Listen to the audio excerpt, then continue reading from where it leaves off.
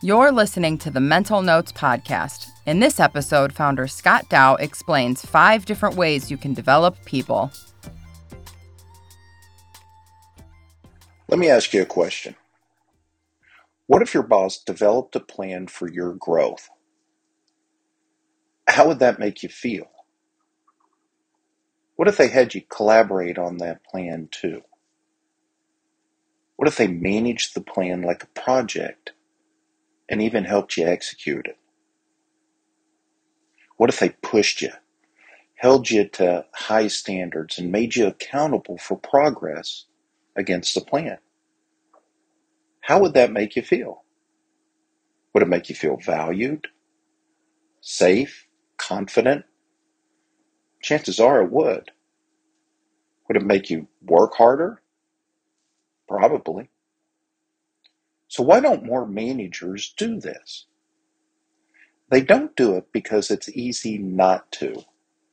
Everyone's busy. This stuff is easy to talk about, and it's really, really hard to do. So I'm going to give you a workaround solution, a hack for developing your people. I want you to be a unicorn, that rare manager that has custom development growth plans with every employee. You ready? First, a little context. Let's start with how people learn. People learn by socializing through trial and error, experience, observation, and rehearsal. This hack is based on these 5 learning methods. Let's take a look at each. Knowledge is shared between people and within groups. That's why socializing is a common learning method. Every failure creates a learning opportunity. That's why trial and error is an important learning methodology. Nothing beats hands-on or on-the-job learning. That's why experience is the best teacher. But vicarious experience is always the next best thing. That's why observing others work is a very important learning method. And finally, preparation shortens the learning curve. That's why rehearsal or practice is an important learning method. So here's the hack. You simplify a growth plan into monthly tasks. You base the tasks on these learning methodologies, and then you track their progress against each task. There are 5 growth tasks you can focus on. You give people someone to meet, something to try, something to achieve, something to observe, and something to practice. These tasks reflect those 5 learning methods. Now, you don't have to come up with 5 tasks. You can use 2 or 3. It depends on the individual.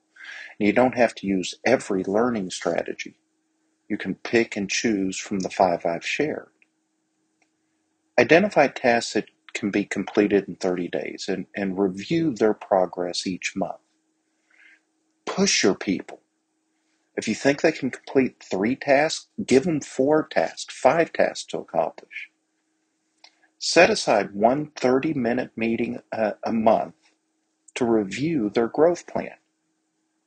If they met someone, ask them to share their impressions. If they tried something new, ask them what surprised them. If they accomplished something, ask them what hurdles they had to overcome. If they observed something new, ask them what best practices they discovered.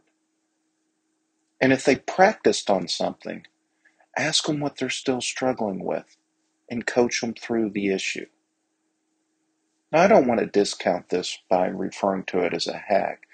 This is one of the most important routines you can build as a leader. Nothing will pay performance dividends like the systematic, strategic, and consistent focus on employee development. The hack I've described takes about an hour each month per employee. That's it. It's half an hour in the meeting with your employee. It's 15 to 20 minutes strategizing on their growth tasks. You really want to put some thought to them. And 10 to 15 minutes facilitating their growth tasks. You might have to pick up the phone and call one of your colleagues who you want your employee to meet. So to be a unicorn, to be that one manager out of 100 that has high impact growth strategies enabled for every employee, you need to find the equivalent of 1 to 2 days a month. You can do it. The ROI on this investment is well worth it.